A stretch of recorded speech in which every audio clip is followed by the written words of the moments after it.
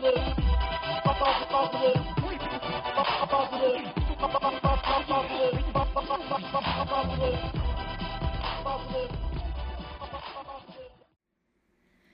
guys, welcome to some of the special SWD 2016 podcasts. This is all thanks to students with diabetes. I'm giving this as free, open podcast to be shared. I'm not expecting anything back for these. Now, as you guys know, you've heard the last couple of ones that we've done. We've had different ones talking about the technology coming out, what's going on in terms of depression and how diabetes can help affect that and what you can do.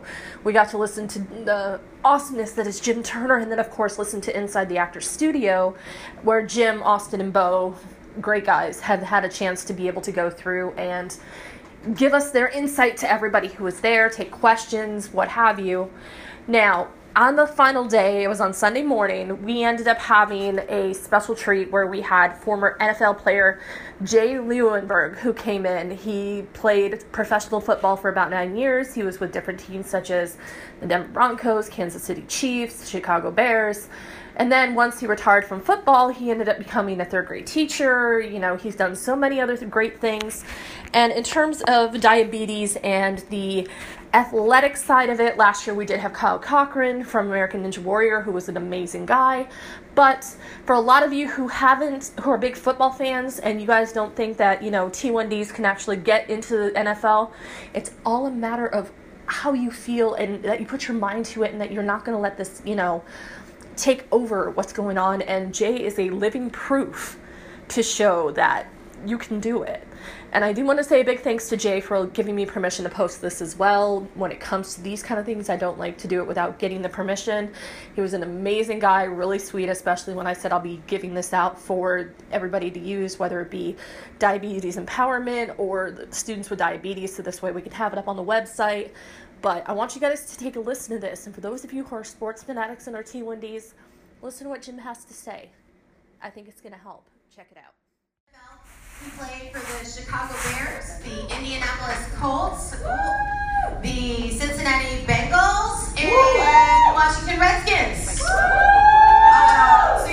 there's lots of fan in this room. And after leaving the NFL, he worked for a time in media, and now he's like the super coolest teacher for little kids ever, right? So let me introduce to you Mr. Jay Leuenberg. He's one of us, guys.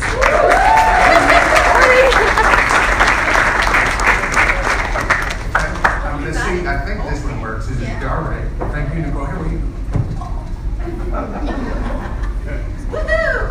So you got a little bit of an introduction about kind of why I'm here, and one of the things that I like to share is the fact my kind of journey and what I had to overcome, which I know many of you have also had to deal with in your own way.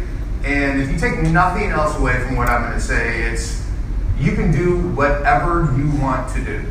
Now, you can't go about it recklessly, and you have to obviously take some steps, but I think that arguably playing in the NFL is one of the most physically strenuous jobs that you can have. Still can't get in the military. That's the one job that they won't let me, and that makes sense because if you get captured in war, they can withhold your medicine and they will kill you. So that makes sense. So that's the only job that I know of that I am not allowed, or you as a diabetic are not allowed to do. But I think it would be important that I kind of tell you about my journey. That I grew up in St. Louis, born and raised, and have zero family history of diabetes at all. And I know that many of you share the same story. I have an older brother who does not have still diabetes now. So I had all the typical signs. I was going on a family trip. In Missouri, there are a lot of rivers, so we're going to go on a canoe trip. Well, on the way to the canoe trip, I had an unquenchable thirst. So much so that I drank 2 cases of soda on the way to the canoe trip. And so by the time we got there, there was no drinks for anybody else on the trip, and they all wanted to kill me. So about a month later, I took a family trip to Oregon. So we took a plane and I drank all the orange juice on the entire flight. And I was still thirsty. And finally I got taken to the hospital. They thought I had mono because I was super, super lethargic. I had lost a ton of weight. I've always been a big kid, man too, that I lost 36 pounds, and as a going to be 8th grader, that was a lot of weight. So I went to a hospital in Astoria, Oregon, and my blood sugar was around 1,000. And so as soon as I got my first shot of insulin in the hospital, my dad said it was like somebody turned on the light switch. Old Jay was back. And so it was amazing to me at that time. My only choice of insulin was a beef pork mixture, meaning they literally took the pancreases of cows and pigs, ground them up, pressed them out, and that's your insulin. And so obviously with the Humalog and the Novolog now, and then the long-acting Lantus and other long-acting insulins come a really long way. The only way to take a blood sugar was to pee in a cup. And then you took a little strip, and then it changed the color, kind of like litmus paper. The darker it was, the more sugar you had. Well, that wasn't very effective either, and many of you have the continuous glucose monitors, and for me, I'm still very, very old school. It's hard to get me to embrace the new technology, as I still prick my finger and take a blood sugar, but instead of it taking 3 minutes, it takes 5 seconds, which is awesome for me and all of you. So then, I had 3 days in the hospital to learn everything there was to know about diabetes. So obviously, as you all experience on a daily basis, that's an impossibility. It changes every day. And I knew even then that I had to play sports, that I was athletic. I always was outside, running around, being active. And so the number one priority for me and my parents at the time were, what can Jay do and be safe, because to make sure that he can participate in sports. So one of the most helpful things for me, and if you haven't done this, it doesn't matter if you've had diabetes for 30 years or if you've had diabetes for 3 weeks. My doctor said, you need to go out and basically create your own controlled setting of what does your body feel like when you're going low, and what is it, and how does it react, and really identify the signals that your body is telling you. And this ended up becoming literally a lifesaver for me, being in the NFL. So I went out with my brother and one of my best friends to a basketball court and took a blood sugar, and I was like 180 something, and started playing basketball. Every 15 minutes I would take a blood sugar and track how my body was feeling. So I got down to where I was 40, and I figured out, okay, wow, I understand the stages that my body is going through and the signals that I've missed because I had to stop every 15 minutes. And for me, that was an incredible experience. One, knowing that I had the ability, if I just took the time and cued into my body, that, okay, so I'm feeling like I'm a little bit more out of shape than I should be. It's harder for me to breathe. Well, that was at about 80 on my blood sugar level. So I wasn't technically low, but because I had dropped 100 points so quickly, I knew that I was actually having symptoms before I had registered on my blood test that I had a low sugar. So that was an incredibly powerful experience, one that I felt like I could control my diabetes in my body, which still today there are times when you don't feel like you're totally in control and kind of have this thing figured out. So that really served me well in the fact that as I then progressed and started playing football, that I was shocked by the lack of knowledge from the medical staff. That the assumption is, I went on to play Division I football for the University of Colorado. So you always see that they have tons of doctors on the sideline, in the training room. We probably had 30 athletic trainers and probably 5 team doctors. Not one of them knew a darn thing about diabetes. I was their only diabetic that was ever on the team at the University of Colorado. And it ended up that I had to educate my teammates, my trainers, the doctors, and that was daunting at times because my job, I thought, was to go get an education and be a really good football player. Well, in order to do that, I had to make sure that I was safe. So I had to come up with ways that I could do my best, but also have the support I needed. And so you need to advocate for yourself, that there are enough people that are diabetics that I don't feel like outwardly I was discriminated against, which a lot of people I know feel that way. And I've heard hundreds, if not thousands, of stories about people that just don't know. And so when you're afraid of something, you tend to treat that person or that situation in a negative way.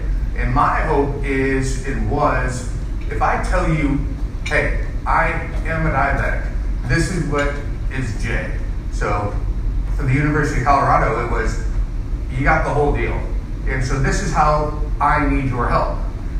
It doesn't matter, now that I'm a 3rd grade teacher, I've taught 3 diabetics, how can I best help Will, Caroline, and Catherine, one of the 3 diabetics that I taught, how can I best help them?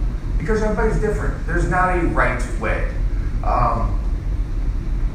So started playing high school and football in high school. My freshman year was my first year. As I mentioned, my older brother was 2 years older than me. So his senior year of high school, he was the captain of the football team. I did not make the varsity team my second year because my brother and I would have killed each other. And he's also a big guy and was very good. So I didn't even start playing at the highest level in high school until my 3rd year. Part of the reason that's important is not everything, especially when I see it in these littler kids that I teach, you have to be year-round soccer. You have to be year-round, in Colorado, lacrosse is huge. Or you have to go and travel for skiing. You don't have to do just one thing. And I think that it's really important that that also applies with your care. I've tried the pump. I've tried a continuous glucose monitor. They don't work for me. And I think that's all about me rather than the technology. If it works for you and you are healthy and you can do what you want, then do it. I personally like what I perceive as the freedom of being able to just take my little black bag over there and get my insulin pen and take some insulin whenever I want. I'm very comfortable with that, sometimes too comfortable. So all my 3rd graders know that I have diabetes because I go, oh, hold on, I feel like I'm not myself when I'm teaching, and I'll take a blood sugar and I'll go, okay, I'm good. That I've always been open about it. So my junior year, I was pretty good in high school. Then my senior year, I started getting recruited by a lot of schools. And it was a little different back then, that I would get letters in the mail. They didn't have text, they didn't have email. So I would have coaches come in and essentially interview me about, well, why do you want to go to this school? And it's pretty interesting. One at the time, so I graduated high school forever ago, 1987. And there was a stat that and I played offensive line. So if you don't know much about football, those are the really big guys that protect the quarterback and pretty much just beat up people every play. And so I've actually lost about 70 pounds since I was playing. I'm still a really big guy, like too big. It's kind of a constant for me in my health is I need to continually exercise in order to try to lose some weight. But at the time, if you were a lineman at the University of Notre Dame and you went and you were a starter, 100% of the time, they would go to the NFL. And it was an amazing statistic. And so I started to have these dreams, these aspirations of, maybe I could do that. Still really young in my career. Well, I ended up getting an infection in my left fourth toe, because when I get athlete's foot, I get a little crack in my foot. Well, that infection ended up going into my bone. And as a diabetic, I really didn't appreciate, I was told, you're gonna lose your foot. And I was on antibiotics intravenously for 6 weeks, my senior year of high school, and was not allowed to play football. And the University of Notre Dame stopped recruiting me. And I was really, really mad, because I really wanted to go there because I wanted to be the best that I could be for the best team. Well, thankfully I still had my foot and everything turned out okay, but I didn't understand, because I was too young and didn't really hear, that it wasn't because I wasn't in control of my diabetes, but the way I think of it is all these little microorganisms are on super steroids. If your blood sugar is 150, which is awesome, at least for me, if I'm 150 all day, I'm rocking. I'm thinking things are good. Well, that extra little 30 points on your meter super feeds the little bad guys that were eating my foot. And so I took it as, you're a bad diabetic. You are making this worse. Well, there was really nothing I could do about it. I was as in control as I could have been, but it was a real eye-opener of, wow, anything can happen and I might not be able to play football anymore. And so the University of Colorado came out and they actually were watching me. I wrestled in high school, and we went to the state playoffs, and the guy I was going against was everything. And so the University of Colorado was recruiting him, and I played really, really well and pretty much kicked his ass. And so the coach from Colorado went back to the school and told the head coach, that one guy, Mario, I ended up playing against him in the NFL also, so he was really good. They said, but we really ought to recruit the other guy. And so I took recruiting trips to Vanderbilt, to Stanford, to Colorado, and then I canceled my trip with Iowa because I decided I wanted to go to Colorado. So fast forward, that I made it through high school. I was stupid. I had a phase where I just thought, I've got this all figured out. And so I just determined that me and I have a group of friends, still friends with them today, that I'm gonna go out and all we're gonna do is eat pizza. We're gonna get the cheapest soda you can. So it was, I don't even know, but Big K, I think it was called. And occasionally they'd let me get a diet. But then we couldn't afford Oreos, so we got Hydrox. So spent about $4 and got as much food as you could. Well, after about 3 months, went in, got my A1C, and my doctor at this time, it was just for me, and my parents would take me there. But my mom's name is Jan. My doctor says, Jan, you need to leave. And my doctor looks at me and says, if you want to try to kill yourself, there are faster ways. Now, what are you talking about? She says, your A1C is 16. That means that you're pretty much not taking your insulin and you will die. Took me down to the dialysis ward and said, this is what's going to happen to you if you continue. So it was another really poignant moment in my life where I had to figure out, did this path make sense and is this what I wanted? And clearly it was not. And so you can make mistakes. You don't have to be perfect, and just be safe when you do it. And that was a really, really impactful moment for me. And so that helped me in my journey. That one of the things that many of you either already have or potentially will is dabble in, are you going to drink or not? And that was a really big part of that football culture, is going out and drinking after the games. And so I had to figure out, how am I going to deal with this? How am I going to make sure that I can wake up the next morning? Because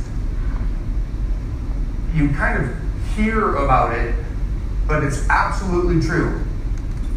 If you get really, really drunk, your friends usually are right there with you, and so they don't know if you're acting stupid because you've had too much to drink or because you're having a low blood sugar level.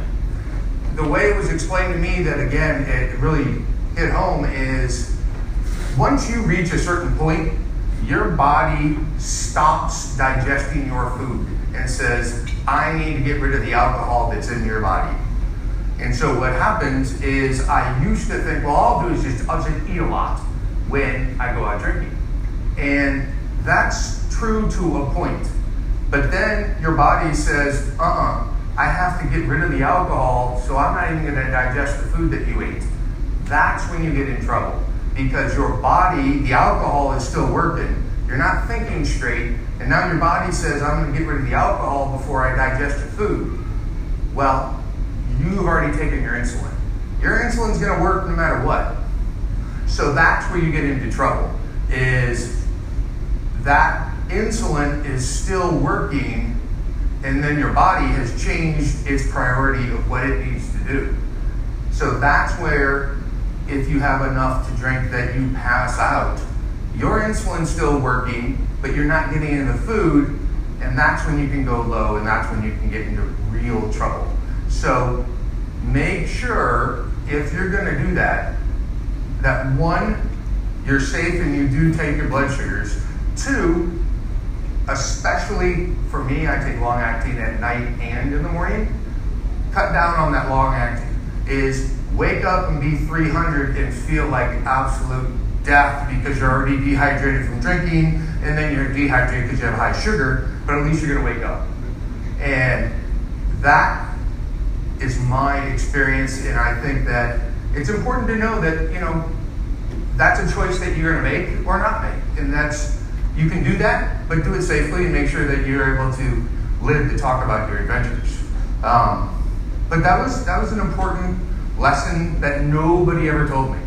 I had to kind of figure that one out on my own. So I went to the University of Colorado, and I'll speed way ahead, that my sophomore year, which happened to be my third year in school, not because of academically, but there's a thing called being redshirted. I was actually not considered big enough when I went to the college, so they had to get me in the weight room for a year, and all I did was eat and lift weights and get in shape.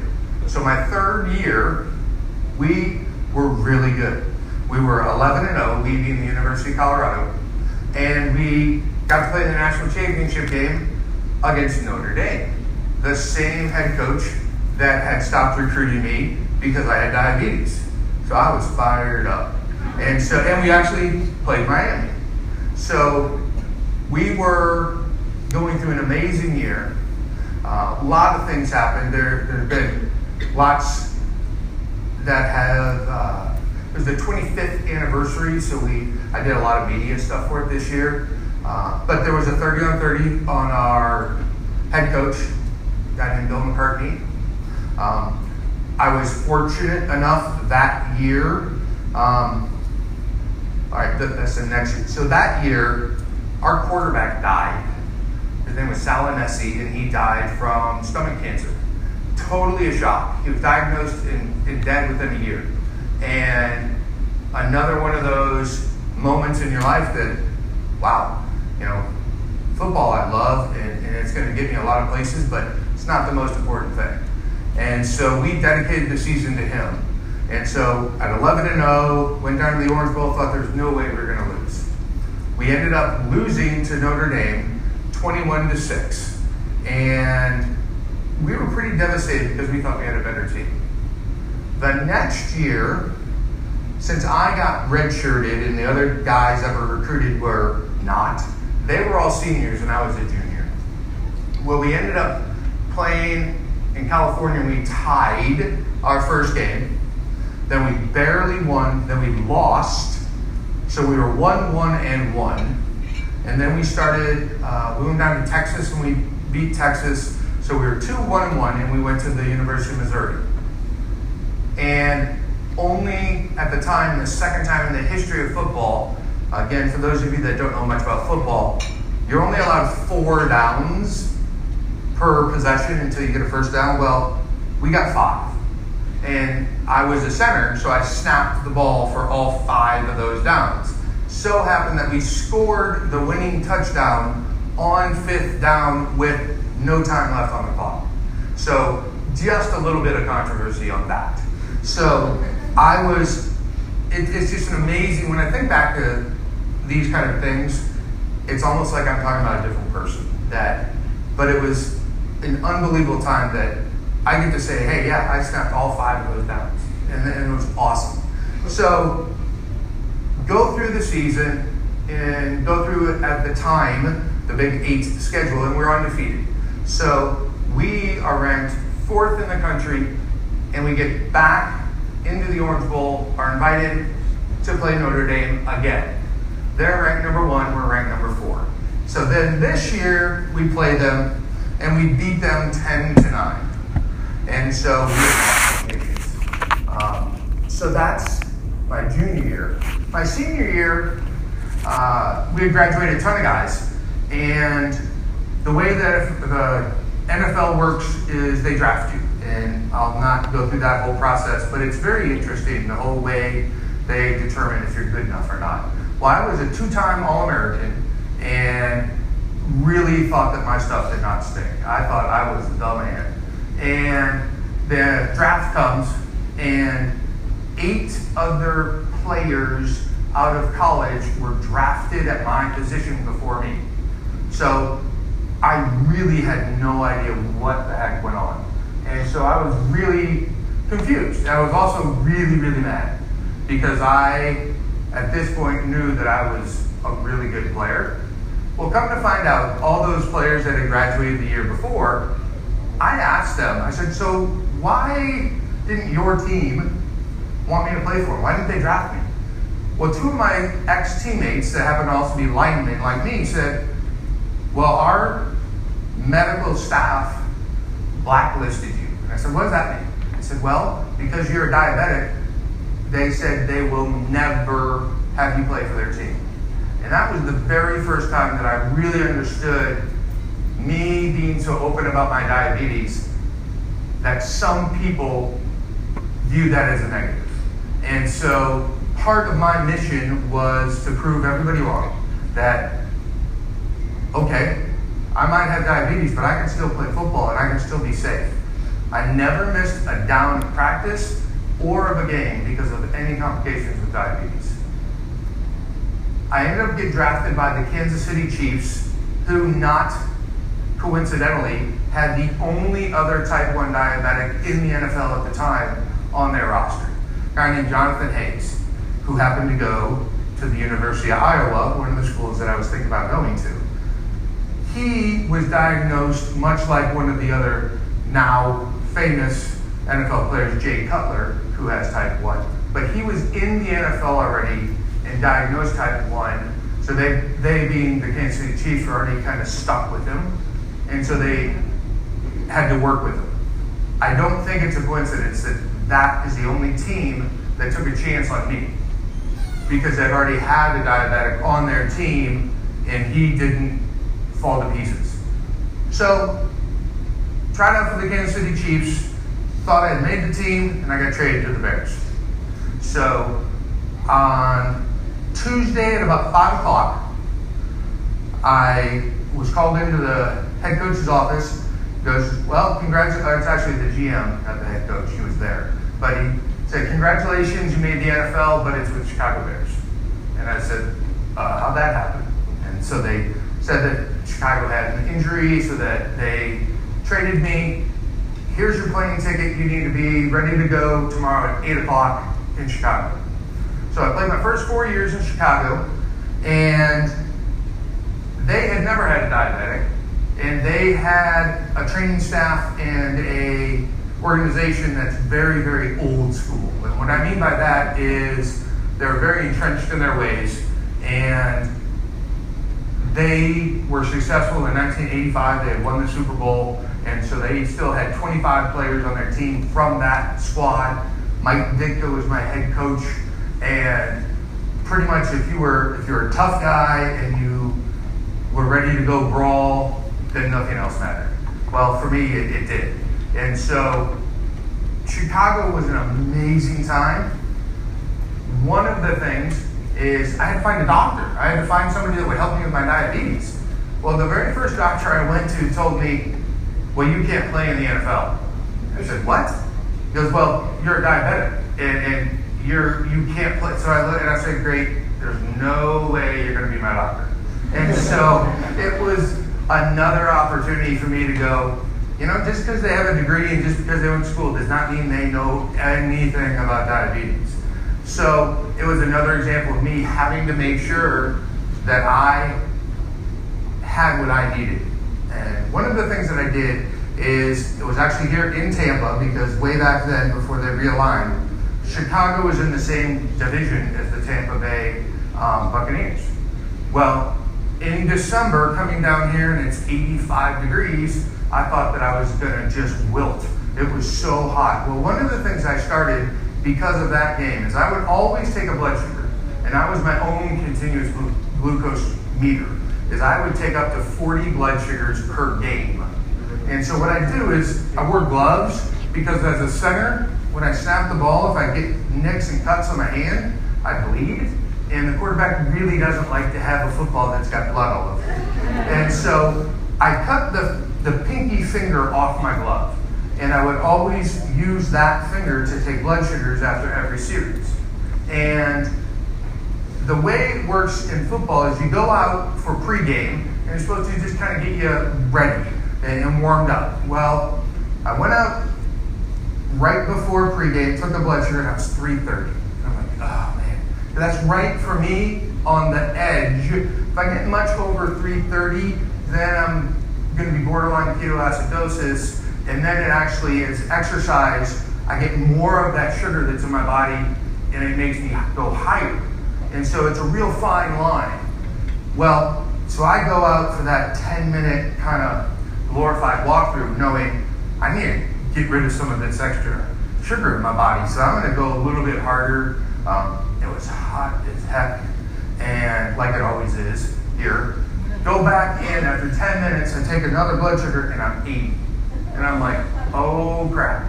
So they have Gatorade bottles, like the squirt bottles, and so I created Jay's Goo. And what I did is they have these big packets that they put the powder into the big coolers, and then they just pour the water in and they mix it up, and that's what you have on the sideline. Well, I put about half of my bottle with the powder and then half with water. I kind of mix it up. It's kind of like a syrup.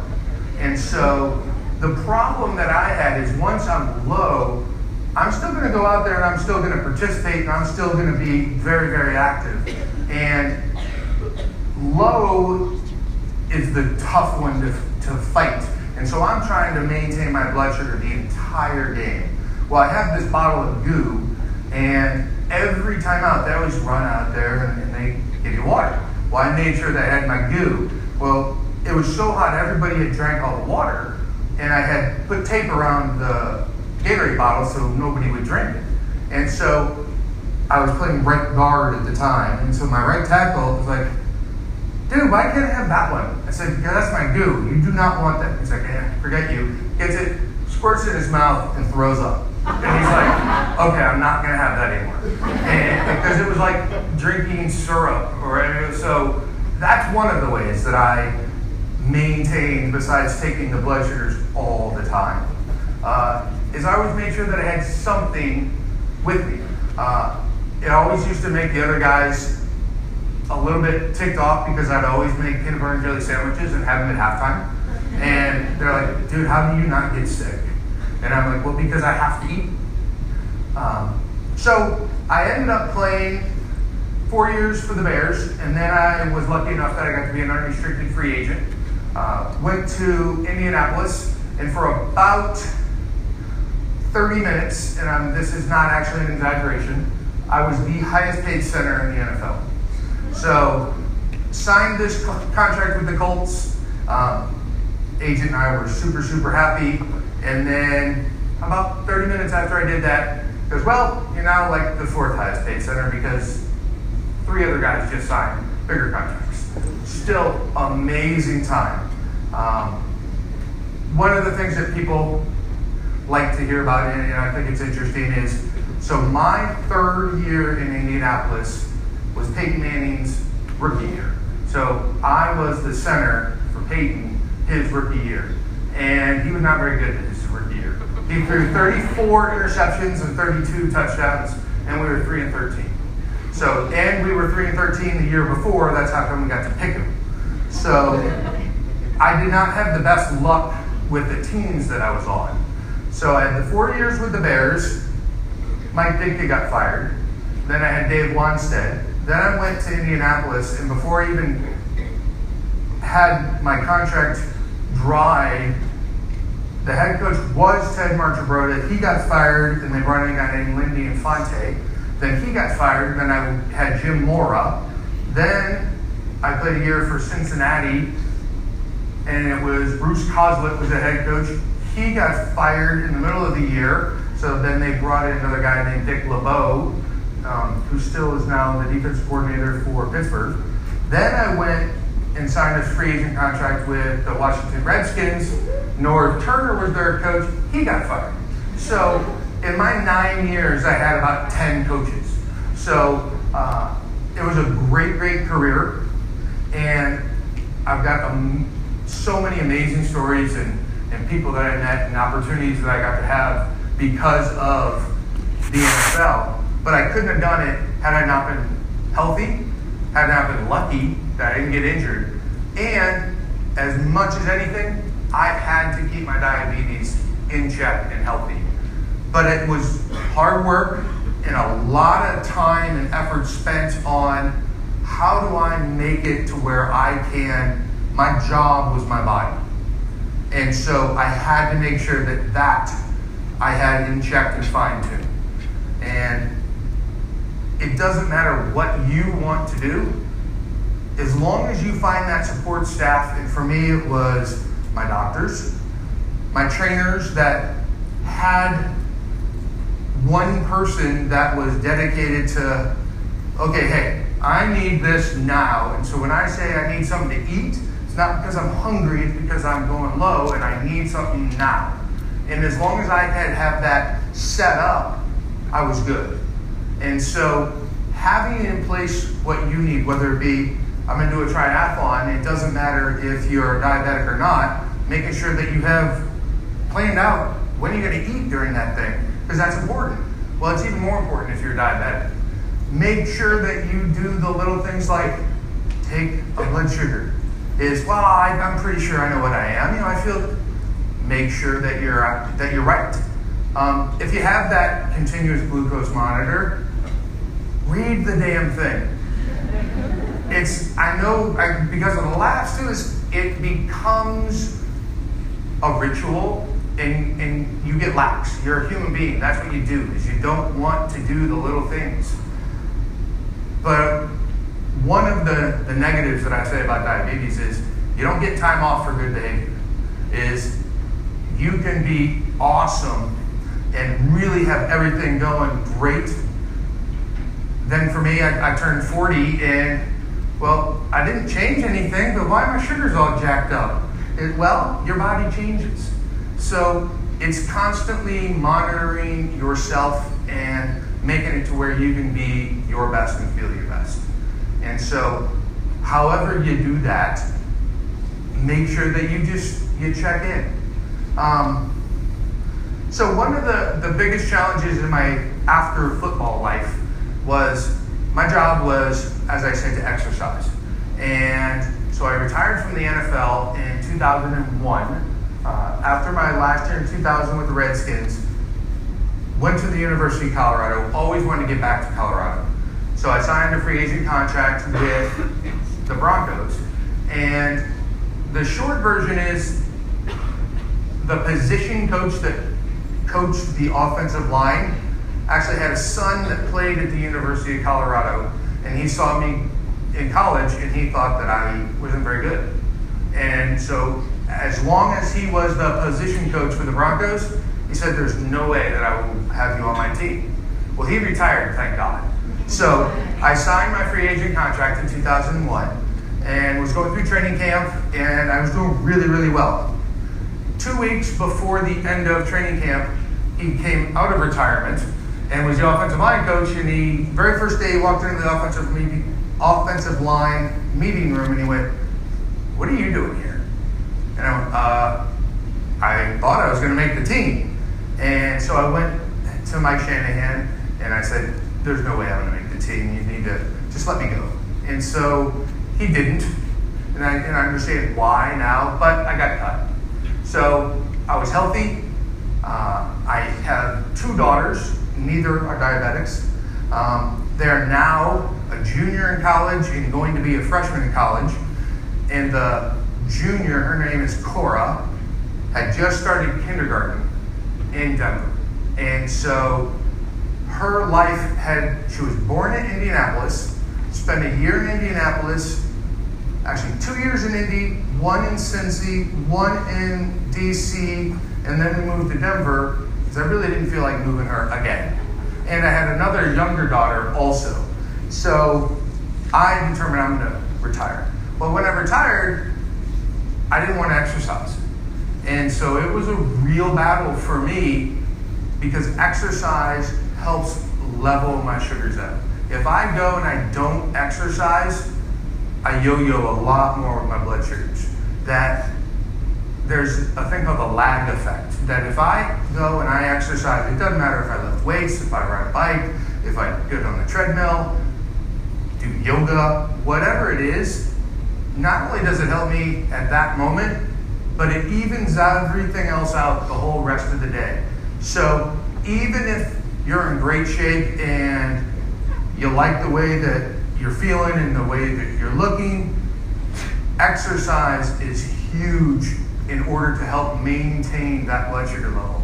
That it's not just right then that it helps you throughout the day. And for me, because I love food, that's super important because I like my bowl of ice cream. And so I know that, but I'll make sure that I need to make sure that I exercise. So I've been a 3rd grade teacher the last 15 years. So in 2001, after about 3 months, I determined I have to do something. I can't just sit around and be a bum. Not a real good role model for my 2 daughters. So I went back to school for a year, and I got my alternative license and certification in elementary education. Started substitute teaching, and I applied for a 3rd and 4th grade job at the same school my daughter was going to. I got hired for a 3rd grade teacher, and I've done that for 15 years since. Still have not ever had to go to the hospital. I've actually not ever had to have a Vicodin shot. Been close, but I think it's because I really, really pay close attention to what's going on. I still, on average, probably take 10, 12 blood sugars a day. I currently am only taking injections. I take long-acting and short-acting at breakfast. Then I have a sliding scale for lunch, depending on how much I eat and what I'm doing. Then I take Humalog again to cover my dinner. And then before I go to sleep, I take another long-acting. One of the things for me after 34 years of having diabetes is I'm starting to become a little resistant to the insulin. So I take a lot of insulin. And so it's one of the things that I'm hoping that the technology will continue to improve. I've taken for a little bit there was a drug called Similac, which is supposed to help with the way your body absorbs and uses the insulin. So it lowered my use of insulin a little bit, but I also didn't feel like I needed to add 4 more shots to every time I was taking an injection, so I felt like a pincushion. So I don't take that now. My last A1C was 6.9, which is good for me, but as long as I can stay under 7, I'm pretty happy. I had a while there that I was getting into the 7.2, 7.3s and just needed to tighten it up a bit. And that was mainly because I wasn't exercising as much. So, I have no idea how long I've been, oh goodness. All right, so I really do want to be able to take any questions because I've got 34 years of stories, and in particular, playing with diabetes, things that have happened that, I don't know, I thought were kind of funny, and other things, but I really also want to just congratulate you guys and hopefully have you ready to go out there. And I know some of the things that you're going to do later today and that you've done the last 2 days to help you guys just have that healthy lifestyle, that healthy habit, that you can do these little things that make a big difference. So I really want to congratulate you guys for being here because I never had an opportunity to meet with another group of diabetics. And I think it's awesome. And I think if you do nothing else but rather just talk and know, hey, I'm not alone, I think there's great power in that. I also think that super important that, you know, you can be a Miss America, you can be an NFL player, you can be whatever you want to be, and diabetes does not have to be an excuse on why you cannot do something. If anything, use it to help you get to where you need to go. That some of the things that will help you be healthy will also help you in life, and I believe that. And I think that I wouldn't have been as good of an NFL player if I didn't have some of that discipline, some of that desire to make sure that I was taking care of my body. I saw plenty of players that had a lot more talent than me athletically, but just didn't have the ability to take care of themselves, and they just ended up either eating themselves out of the NFL, drinking themselves out of the NFL, or they didn't train either running or weightlifting properly, and they would get injured. And I think all of those things helped me be successful in who I am today. So what I want is I would love to have anybody, there are no questions that are off limits, and I'd love to hear what questions that you guys have for me. And I will absolutely do that. I have to give a little bit of a plug. I wrote a book, and it's called Yes, I Can, Yes, You Can. And then the subtitle is Tackle Diabetes and Win. And so after the sessions today at 11 o'clock, I'll have them out in the front area there, and they're $20 each, but I'll tell you lots more stories about whatever. But there's some fun opportunities that I was given because of the NFL, and I have to share one. My first start ever was at left tackle against Lawrence Taylor. And so that was amazing. Then I was playing left tackle because our left tackle got injured. So the 7th game of that season, they said, wow, Jay, you did such a good job. Our left tackle's healthy, but our right tackle's not been playing very well. So we're going to move you to right tackle in game number 7. I'm like, okay. Oh, and you're going to go against Reggie White. So my first start at left tackle, which I'd never played, was against LT. My 7th start in the league was at right tackle against Reggie White. And again, for those of you that don't know, they're both Hall of Famers and arguably 2 of the best players that ever played the game at their position. So just had some amazing experiences. So, any questions? Anything? All right. Great story. Thanks for sharing. So, I'm just wondering, we've all had our lows, and we've all had this burnout, and thanks. And so, I'm wondering, when you've had your low moments, and when everything seems stacked against you, what do you do to turn it around? And because you've had such a successful life, right? And so, what do you do to bring yourself out of that and to push forward?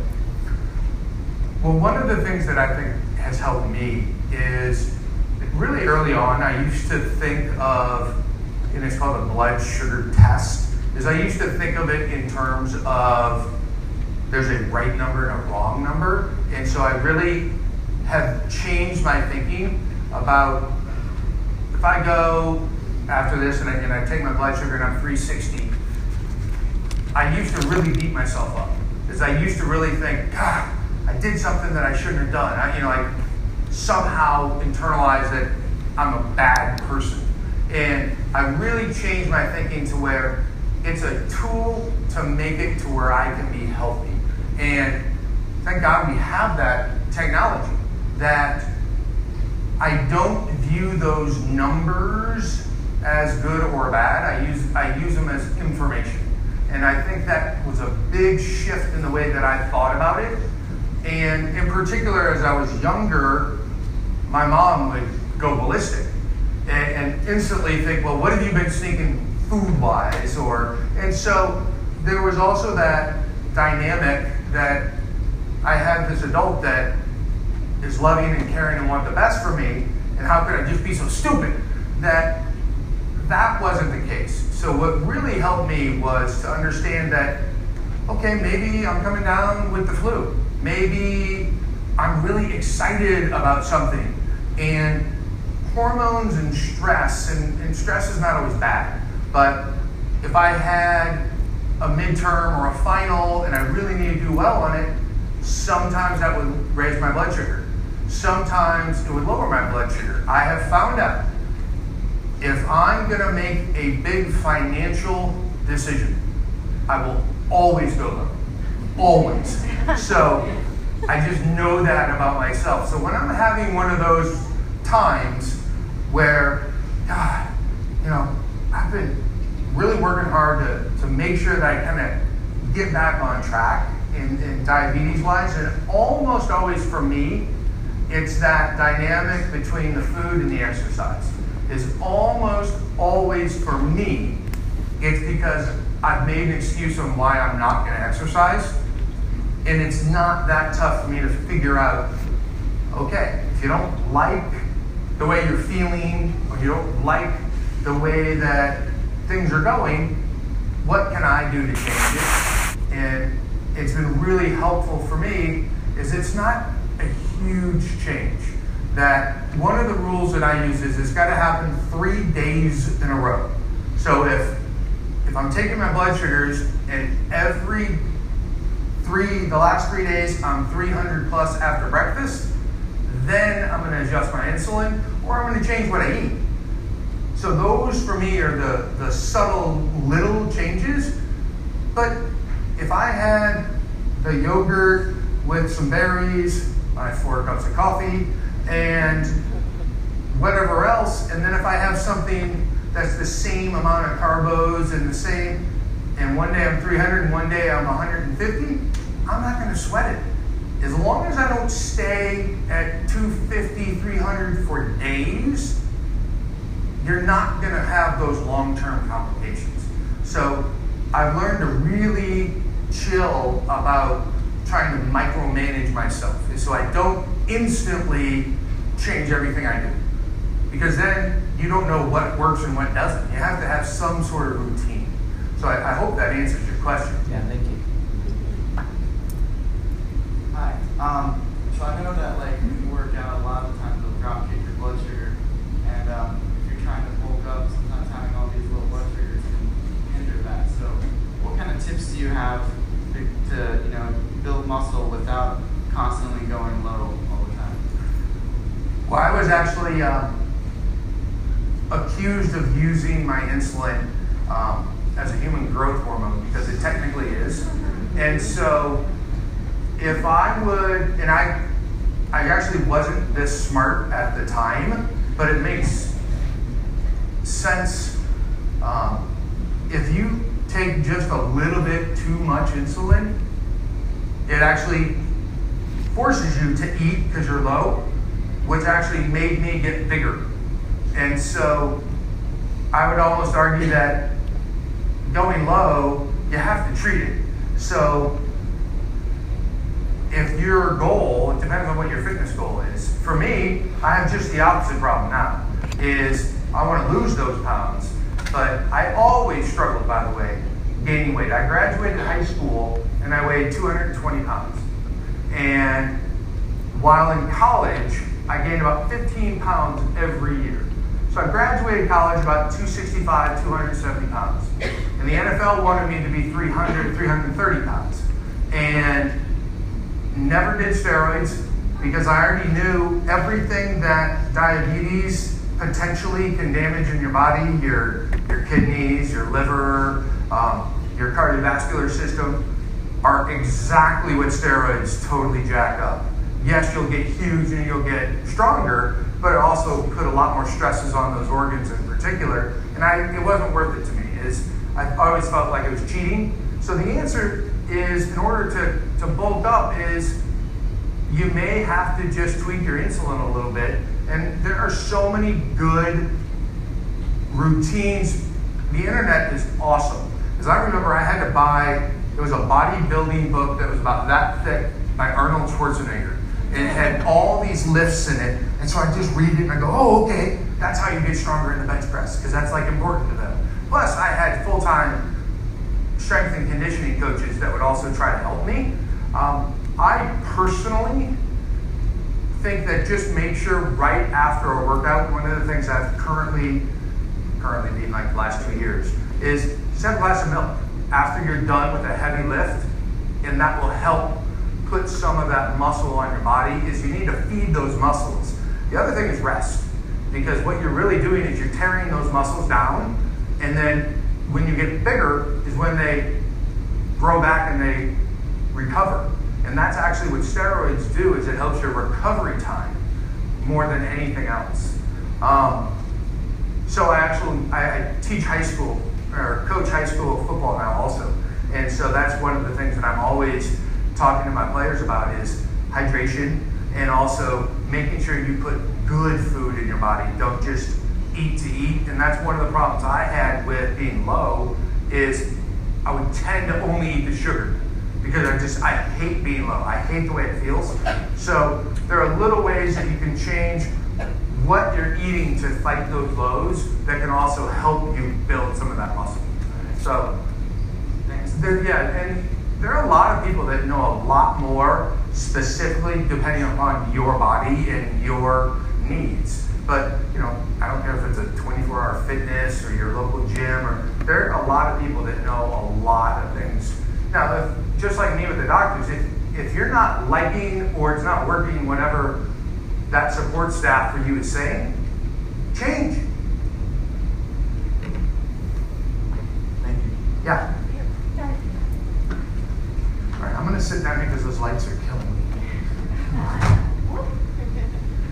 I'm actually an athletic training student, and a lot of my friends, they're working in the field right now, and they'll come and ask me, they're like, oh, I have a type 1 athlete, and I want to know, like, everything, help me and stuff, and I want to know, like, I see, like, a lot of my professors or my friends that work in the field, they're like, they tell me these stories, they're like, oh, you're like a good diabetic, because I've always dealt with, like, bad diabetics. I'm like, there's no such thing as good and bad diabetics, and so I feel like that, like, causes a lot of, like, friction and butting heads with the athletic trainers and the athletes. So I wanted to know if, like, you felt like that with your athletic trainers and your medical staff, and which level did you feel like that was the most, like, either high school, college, or professional? Did you feel like that was the most friction? Well, I think I've had, not high school. High school, I was really, really lucky. I still am in contact with my head coach from high school, and he happened to also be, he taught health in high school, and he also was an ex-offensive lineman, so, and just a great guy. So he was really, really helpful and supportive of me, and so I had no friction in high school. In college, it was interesting because I just was shocked by how stupid they were. And the other thing that I have really learned is I'm really, really lucky in the fact that I know thousands of diabetics that check their blood sugar as often as I do. They exercise regularly. They do, quote, everything you're supposed to do, and they have a really, really hard time regulating their blood sugar. And it's really, really frustrating.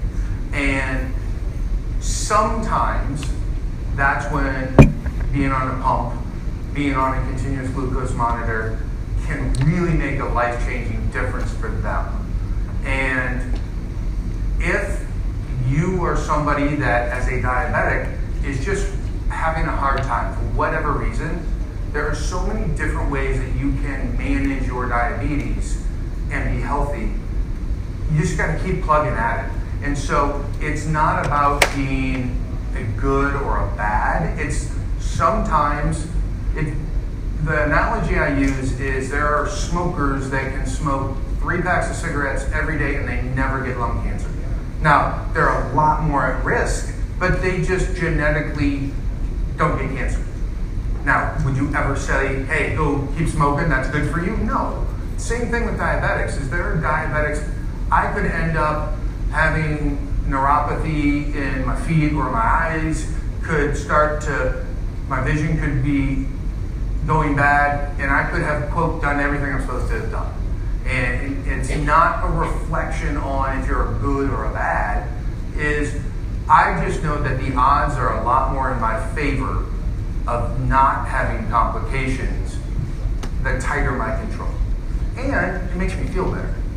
So I hate when I feel like I've had a 12-pack of beer and it's because I've been 300 and I can't get that darn sugar down. I also really hate the feeling of being low because once I come back, I feel like I got hit by a Mack truck. I just want to go take a nap. And the other thing is my symptoms for my low blood sugar about every 7 years change. I would, thank goodness, when I was younger, I would get ravenous. I would always be hungry when I was low. Then I had a stage where I'd get blurry vision. And I'd go, whoop, I must be low. I had one where my fingers and my toes would go numb, and I'm like, ooh, that's weird. And I would always be low. I had one where my tongue would actually go numb. The worst one that I went through was I felt like if I ate, I'd puke. And that was horrible to go through because I knew I had to eat something, but I felt like I was going to throw it up. And so I actually changed what I used to help me get my sugar back up. My go-to is Skittles because they don't really freeze and they don't melt and they don't go bad. But during that time when I felt like, oh my God, if I have another Skittle, I'm going to puke, I drink something. Usually it was a Coke or a juice, but I just hadn't changed. So I guess that whole you're a good or a bad, and I think a lot just depends on the person. And the other part that I've really learned is just because I celebrate, hey, look at me, I'm successful and I have diabetes, that's not for everybody. Just because that worked for me, maybe you are a really quiet, introverted person and you don't want everybody to know your business. That's okay too. But just make sure that you have that one person that can say, hey, Jay, you're acting a little goofy. Maybe you should take a sugar. And so that was helpful for me to have at least one of those, or for me, kind of my 5 boy friends growing up that always had my back. All right, well, I think that we will hold any of the last questions for later on when they're hanging out and come find you. But everybody, let's thank Jay. That's awesome. Such great information. Okay, well, I'm gonna